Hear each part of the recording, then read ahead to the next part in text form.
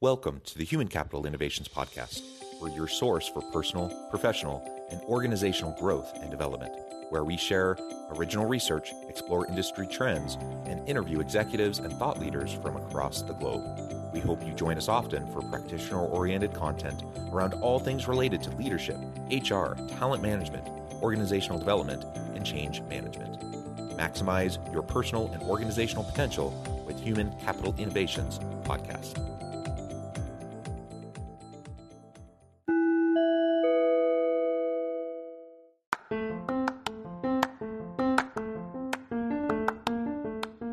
Do you enjoy the Human Capital Innovations Podcast? Enjoy ad-free listening by going to the Patreon page, and please consider contributing even at the producer or sponsorship level. And please leave a review. Thank you for your support.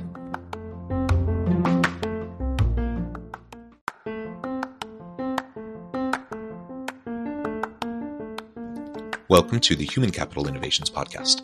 In this HCI podcast episode, I talk with Tabetha Sheaver about helping entrepreneurial leadership teams get traction in their business.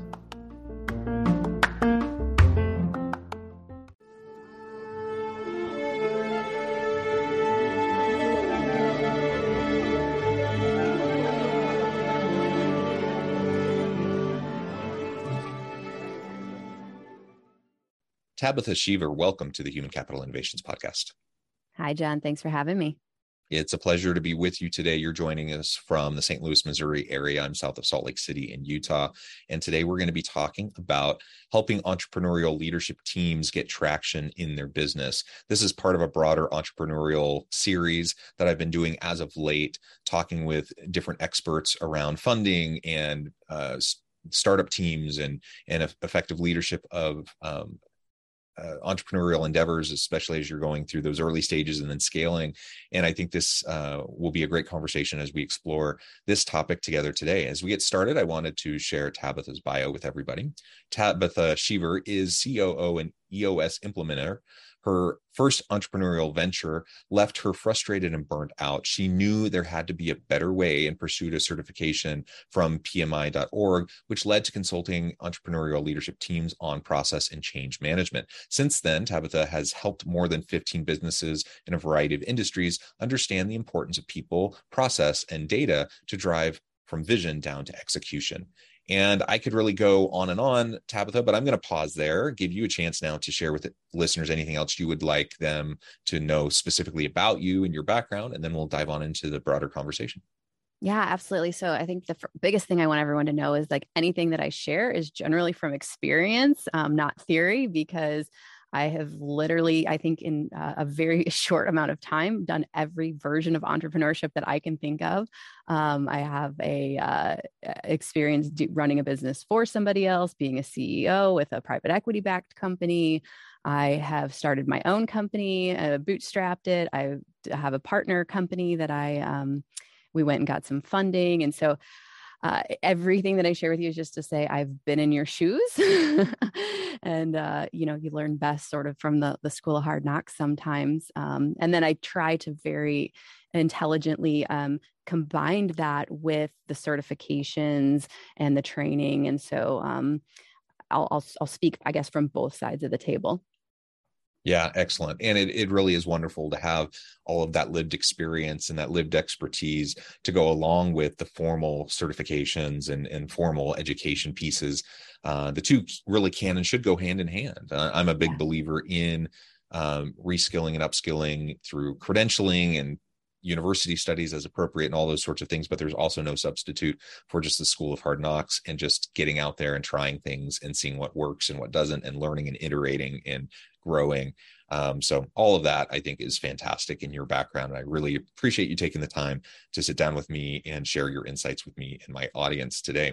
So again, today we're going to be talking about helping entrepreneurial leadership teams get traction in their business. There's a lot of different ways we could approach this, a lot of different angles, I think. Let's start with this idea around hitting the ceiling and what small business owners can do about that. What do you mean by hitting the ceiling? Why is that such a common experience? And how can these small businesses, these startups, these entrepreneurial leadership teams, how can they really try to address that? Yeah, absolutely. So I think we've probably all experienced hitting the ceiling. We just haven't had words to put to it. So I'm hoping we're creating some common terminology and language here. The sense of hitting the ceiling is just like you're butting up against a barrier. And so it happens organizationally, it can happen departmentally, or it can happen personally. And so when you start to feel that sense of, okay, what was working before is no longer working, means that there's some room for opportunity of growth. And you got to figure out, is it growth within yourself or within, the people that you're leading? And so that's really the concept of hitting the ceiling. Have you ever experienced that, John? Sure. And another way I think about it, and sometimes I use the description of like banging my head against the wall. Like you just get to a certain point where you've gone about as far as you can go doing it the way you've been doing it. And like you said, that can happen within a large corporation as you're trying to work, across functional areas and with different cross-functional teams, and you're butting up against policies or procedures that are hindering your ability. It certainly can happen in the entrepreneurial space as you're trying to bring value to the market and trying to iterate, with the product or service development and offerings that you have. Sometimes that frustration is just, I'm butting my head up against the wall because of policies or practices. Other times it's because you've run out the life cycle of whatever thing you were doing, whatever the initiative was, the program or the product, and now it's time to pivot and do something different. There's a lot of different reasons why we hit that ceiling or we Yes. butt up against the wall. But I've certainly experienced that, and that's very frustrating. And you do have a choice at that point. You either can get really discouraged and frustrated and throw your hands up in the air and say, well, this isn't working, I'm done. Or you can step back and really take a strategic look at things and try to figure out, okay, well, what relationships are really important right now to help me get past this stage? What new skills or competencies or capabilities do I need to develop in myself so I'm ready to move past this stage? Who are the key stakeholders I need to be connecting with to get past this stage? Whatever, right? There's a lot of different ways we can approach it. I've definitely experienced that. Yeah. And the most frustrating part is like what was working before isn't working anymore. Right. And so you're relying on your past history and you don't have that learned yet new experience. And so my journey really started with being that entrepreneur, hitting my head against the ceiling, not knowing where to go, not knowing where to turn. And I started listening to a lot of advice in a lot of places. And I didn't realize till quite a bit later that that advice wasn't the correct advice for me given where I was, right? And so you read all these books and you hear all these stuff on this podcast and you're like, oh yeah, I just need to be doing pay-per-click ads. Well, no, I like what we were doing, that wasn't the right medium and so I think that's the first step of the journey, is really understanding where are you at in that journey and like which pieces of your organization do you need to shore up. And so I went about it a kind of crazy path and went all over the place. And what I ultimately came down to is you got to get back to the basics and you really have to simplify. And so that's where I ended up finding EOS, which is the Entrepreneurial Operating System. And they just teach these 6 key components of your business that you need to be strengthening. But one of the pieces that we teach is that in order to break through that ceiling, you as a leader and your teams need to learn these 5 leadership abilities. And so you've got to get better at simplifying. That's the number one thing I would say, is if you feel like you're hitting against the ceiling, where is it that you've overcomplicated things? You have to get better at a leader as delegating. And so we all know that, letting go of the vine, delegating is probably, one of the hardest things as entrepreneurs, because we have the vision and we want to have that control. And we think we know the best way to do it, but there is healthy ways to delegate. And that's really what you're going to need to do in order to get past that barrier. You need to get really good at systematizing things, right? And so we all hear about processes. And then you need to make sure, of course, that that you have the right structure for your organization, because I think a lot of times the size that we are and the way we're structured works for that first phase or stage, right? And then as we start to scale and we start to grow, well, that means we have to change. And that means that the people are going to have to change, because the people who got you here aren't going to get you there. And so there's just these leadership abilities that I think that we just sometimes we try and make it overly complicated, and we've got to learn all this leadership stuff and culture stuff. And it's like, if we really just start just by sitting down and going, okay, do we have the right structure for our organization? Are we simplifying? Are we delegating? Are we really systematizing things as best we can? Can really help, entrepreneurs break through that. But I think it starts with understanding where you are and where you want to go.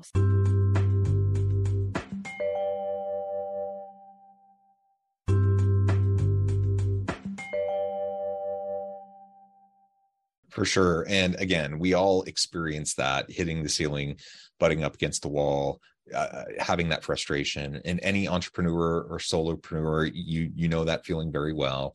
And it's one thing to kind of hit your stride and you feel like things are going really quite well for a time. And then you start to scale and grow. And guess what? The whole game has changed at that point. Well, I love Go ahead. Oh, I love this analogy. I don't know if you've ever heard this. A hermit crab is basically never comfortable. And I think that this is like a great analogy for entrepreneurship, right? Like when you first start, you're like in this shell that's too big for you and you kind of feel like an imposter. And then you kind of get to a place where like, okay, I think I know what I'm doing. And then you start to feel too tight in your shell and you have to step out of that and you have to go find that next bigger shell. And that's like a really vulnerable place to be. Yeah. So I love that analogy as you think about, you're never really comfortable in entrepreneurship. That's right. And honestly, I mean, I'm a believer in lifelong learning and constantly pushing ourselves, getting out of our comfort zone and constantly upgrading your skills, your mindsets, all of that. And all of that comes from a place of just a little bit of discomfort, and like too much discomfort and you get overwhelmed and you get buried and then you can't like process things and you can't move forward. But an appropriate level of discomfort is key to any learning and any growth. Yeah. And so I really like that analogy as well. And again, the people who are on your startup team, they might be the same people that you can keep with you as you grow and scale the business, but they might not. They very well might not be. And you may be a great founder and a great, at the startup stage, but you may not be the right person to lead this organization out as you continue to grow and scale. And so just having that realization, being honest with yourself and also pushing yourself to learn and grow as you go is really important. And maybe you, along with your startup team, maybe you can continue to develop your competencies and capabilities so that you can lean into that change and that those difficulties and the challenges as you go through various stages and permutations and growth in the organization. And maybe not. Maybe you need to, find new people to fill out your team to help you through that process. But I think just being clear-eyed about it and being to realize that, yes, this is the type of pain that everyone is experiencing when they're starting a business, when they're growing a business. And it's okay to feel that. Like, you don't need to feel imposter syndrome or feel like you're doing something wrong because this pain exists or because you're having these challenges or difficulties. Pretty much everyone has to deal with that. So just lean into it and then be, realistic about what the needs are moving forward as you're transitioning from stage to stage. Well, and I think you nailed it with the concept of, that you're going to grow during the entrepreneurial journey. And so it's making sure that you're open to that and that you look at who do you really want to be as a person. And then to say, this is where I function best and where I operate best. And if you're a lifelong learner and grower and you love working out, like the pain analogy, right? Of it's working out. You gotta rip those muscle tissues apart and it's painful for a little bit, but then you grow back stronger. And so if you enjoy that and growing and strong, yeah, absolutely. You can push through that ceiling. You can learn new things. You can make new connections. You can develop yourself. But there's no shame also in just saying, there are other people out there that are wired to do this other piece, this next piece that our organization needs. And I think, in EOS, we talk a lot about right people, right seats. And so there's really two big components in my mind. Is that the first is about culturally, why does this organization exist and how are we going to function and operate, and being really clear on what those cultural values are. And then coming in and saying, and who are the right people for that seat? So I need sales help. That person, the seat, the function of the sales role is winning new business. And that is what you're accountable for in that role. Well, if you're not wired to do that, if you're like a visionary and you're constantly learning, you may be good, you may be a people person, you may have great connections, but at some point your organization is limited by your abilities. If you don't say, you know what, there's somebody else out there who's wired literally just to go do sales all day, every day. And I'm operating at my tens, I'm operating at my best and highest use when I'm leading as a visionary. And so the other thing I think we confuse is the concept of leading versus managing. And so I would love your perspective, John. Like, do you even distinguish the difference between leading and managing? Oh, for sure. I think they're completely different ideas. I manage processes, I manage systems. There are things that I need to manage and I need to stay on top of in terms of logistics and project management, those sorts of things. When I'm leading people and teams, it's something entirely different. I'm hopefully creating a dynamic environment and culture that's psychologically safe, where people feel empowered, where I'm leveraging and helping them to discover their capacities and leveraging that capacity for the benefit of the individual and the team. That's an entirely different skill set. Someone can be a really great systems person, a really great manager of process, a really great manager, of a project management path or whatever, and really, really stink at the leadership stuff, and vice versa, right? And so again, just being able to label things and be able to have a clear understanding of what's needed in different aspects, different roles of the business is going to be really essential. And a lot of people, I think people hear about the distinction between management and leadership a lot, but in practice, when I look at organizations, most people who consider themselves leaders have title, position, and those sorts of things in a leadership role. Most of them aren't leaders. They're managers who are leaving a lot on the table in terms of potential of their teams. Yeah. Yeah. And for a number of years, I didn't really understand the difference between leadership and management. And I think there's a statistic that like 80% of the world is wired to just be operators. And then I think like 15% of the world is wired to be leaders. And then the remainder is like those innovators and those people who are really going to change the world, the inventors, right? And so I think if you don't understand like which of those is your best and highest calling, then you feel that strife and you feel that struggle. And so, bring it back to that concept of hitting the ceiling. Sometimes it's literally just, I just want to be an operator. And I think in society today, it's like, that's not okay. Like, in order to make big bucks, in order to be important, in order, all these things you were talking about, psychological safety, right? We're all doing the things we're doing to meet some emotional need. And so I think understanding ourselves and understanding what that emotional need is the first component to being a great leader. So, we could talk about psychological safety all day. That's probably one of my favorite topics. Yeah, for sure. Yeah. And leading an effective team is less about like a manager is managing stuff and like manipulating things, right? And trying to put pieces in place and blah, blah, blah. Leaders, I don't see that.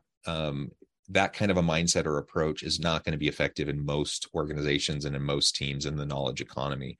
A leader isn't the expert in everything. They hopefully are surrounding themselves with really great, intelligent, capable people who all have their own areas of expertise. So me as a leader, it's less about me and how I'm managing all the different pieces. It's more about how I'm creating the culture, the environment, the atmosphere, the strategic vision, those sorts of things, and then putting in place mechanisms for open and transparent communication, for accountability and performance coaching and mentoring, and those sorts of things. And if I can do that, I'm probably going to be a successful leader.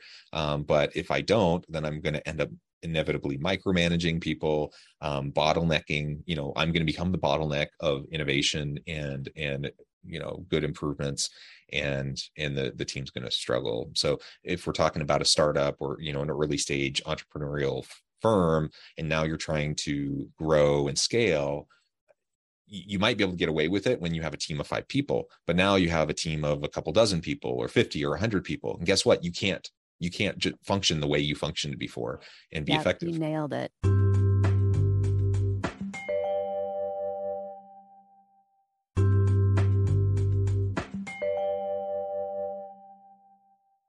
You nailed it. And that's literally, I'm a firm believer that is why EOS exists, because this problem is happening all over the world. And there's no like, it's like, well, what do you do about that? Right. Because it's like, oh yeah, that's great. You're right. I need to do that. But I'm a visionary. I'm not a systems guy, right? And so how do you put a process in place? How do you put a system in place to make sure you're doing those things and that you're not being a micromanager? And I think that's at the end of the day, that's why EOS exists. So the book is called Traction. It's by Gina Wickman. I don't know if you've read it, or I would highly recommend it to anybody who's listening. But the whole model is outlined there for you about the 6 key components. And but I think for me, it had to start with me understanding me as a leader, right? And me understanding what the emotional need, like what was I trying to get out of the business? And we all say it's money, but it's not, right? There's something else, whether it's acknowledgement, approval, trust, relationship, connection.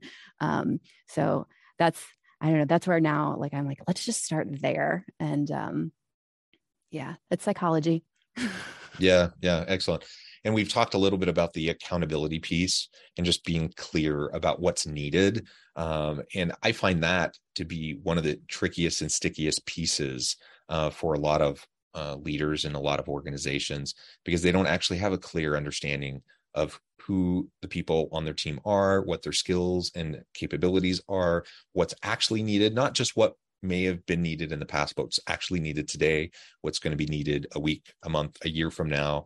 Like that's not a static thing. That's constantly evolving. And so holding people accountable to growth and change is really, really important. And frankly, most organizations, most leaders don't do that very well.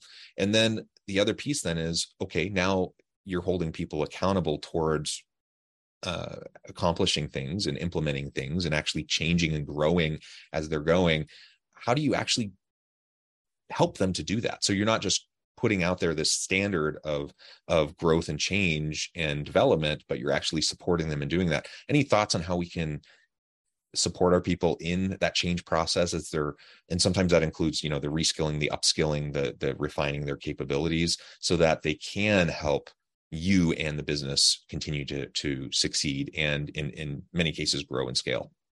Yeah. So I studied change a lot for a long time because I was running a change management company, and I just kept asking. It started for me, the obsession with change really started because I was working at all these organizations and we were putting these $150,000+ technology systems in place because they were going to solve this big problem, like of lack of sales or something, right?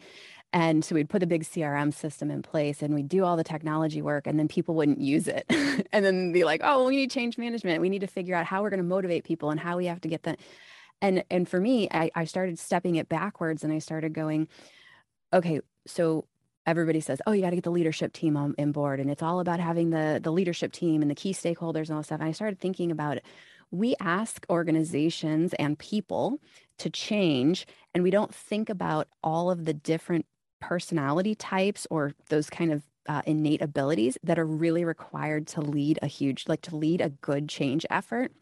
You have to start off by, first of all, like doing benefits realization, like identifying why are we doing this project.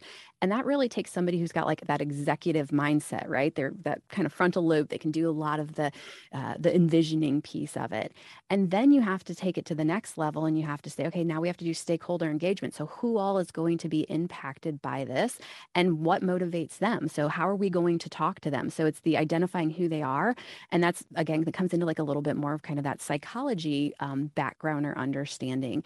And then we have to do all the requirements gathering. And like, so that's all the process stuff, which requires somebody who's more quality and detailed, and they're like probably a little slower. Well, that person's totally different than the person who should be coming up with the benefits realization piece, right? And then when we get clear on this is what we're going to create or the change we're trying to drive, and here's the requirements and what we need to do, then we have to go do the work, right? And create it. And then we have to communicate. And so when we get into the communication piece, we're looking for people who are trainers. We're looking for people who can do graphic design and who can illustrate complex concepts very simply. That's a whole different skill set. And then we get into the training piece. Well, now you got to have like a teacher personality. And then we get into the actual operationalization, which is where the managers have to use it and run it. And that's when you have to have that manager mindset of like, I just want to come in and manage the thing.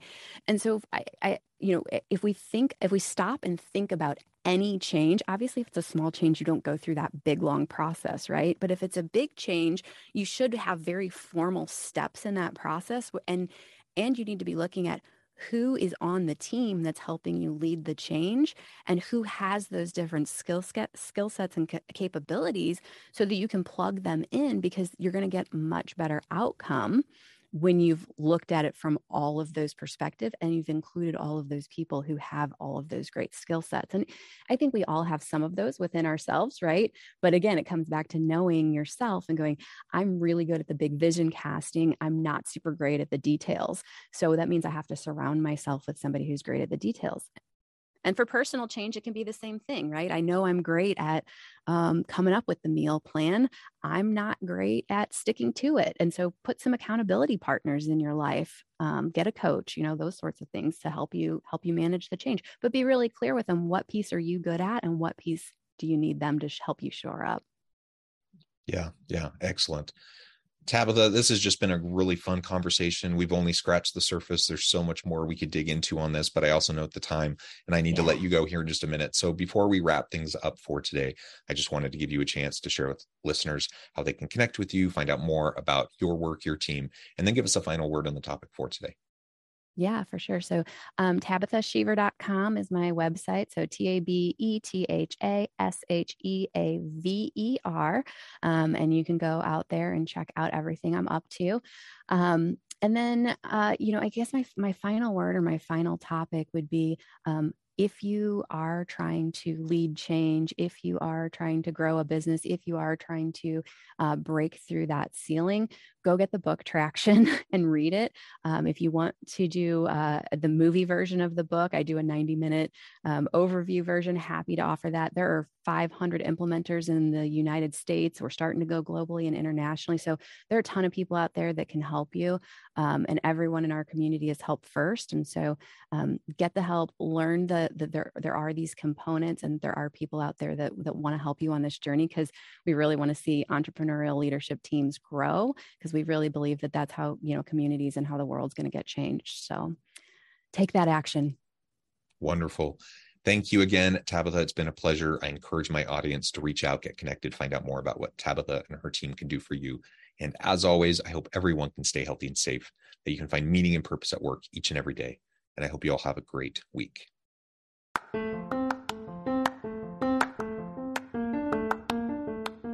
you enjoy the Human Capital Innovations podcast? Enjoy ad-free listening by going to the Patreon page. And please consider contributing even at the producer or sponsorship level. And please leave a review. Thank you for your support.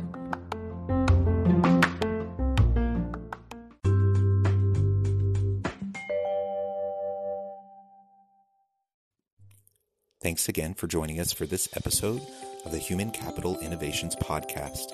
I hope you stay healthy and safe and that you have a great week.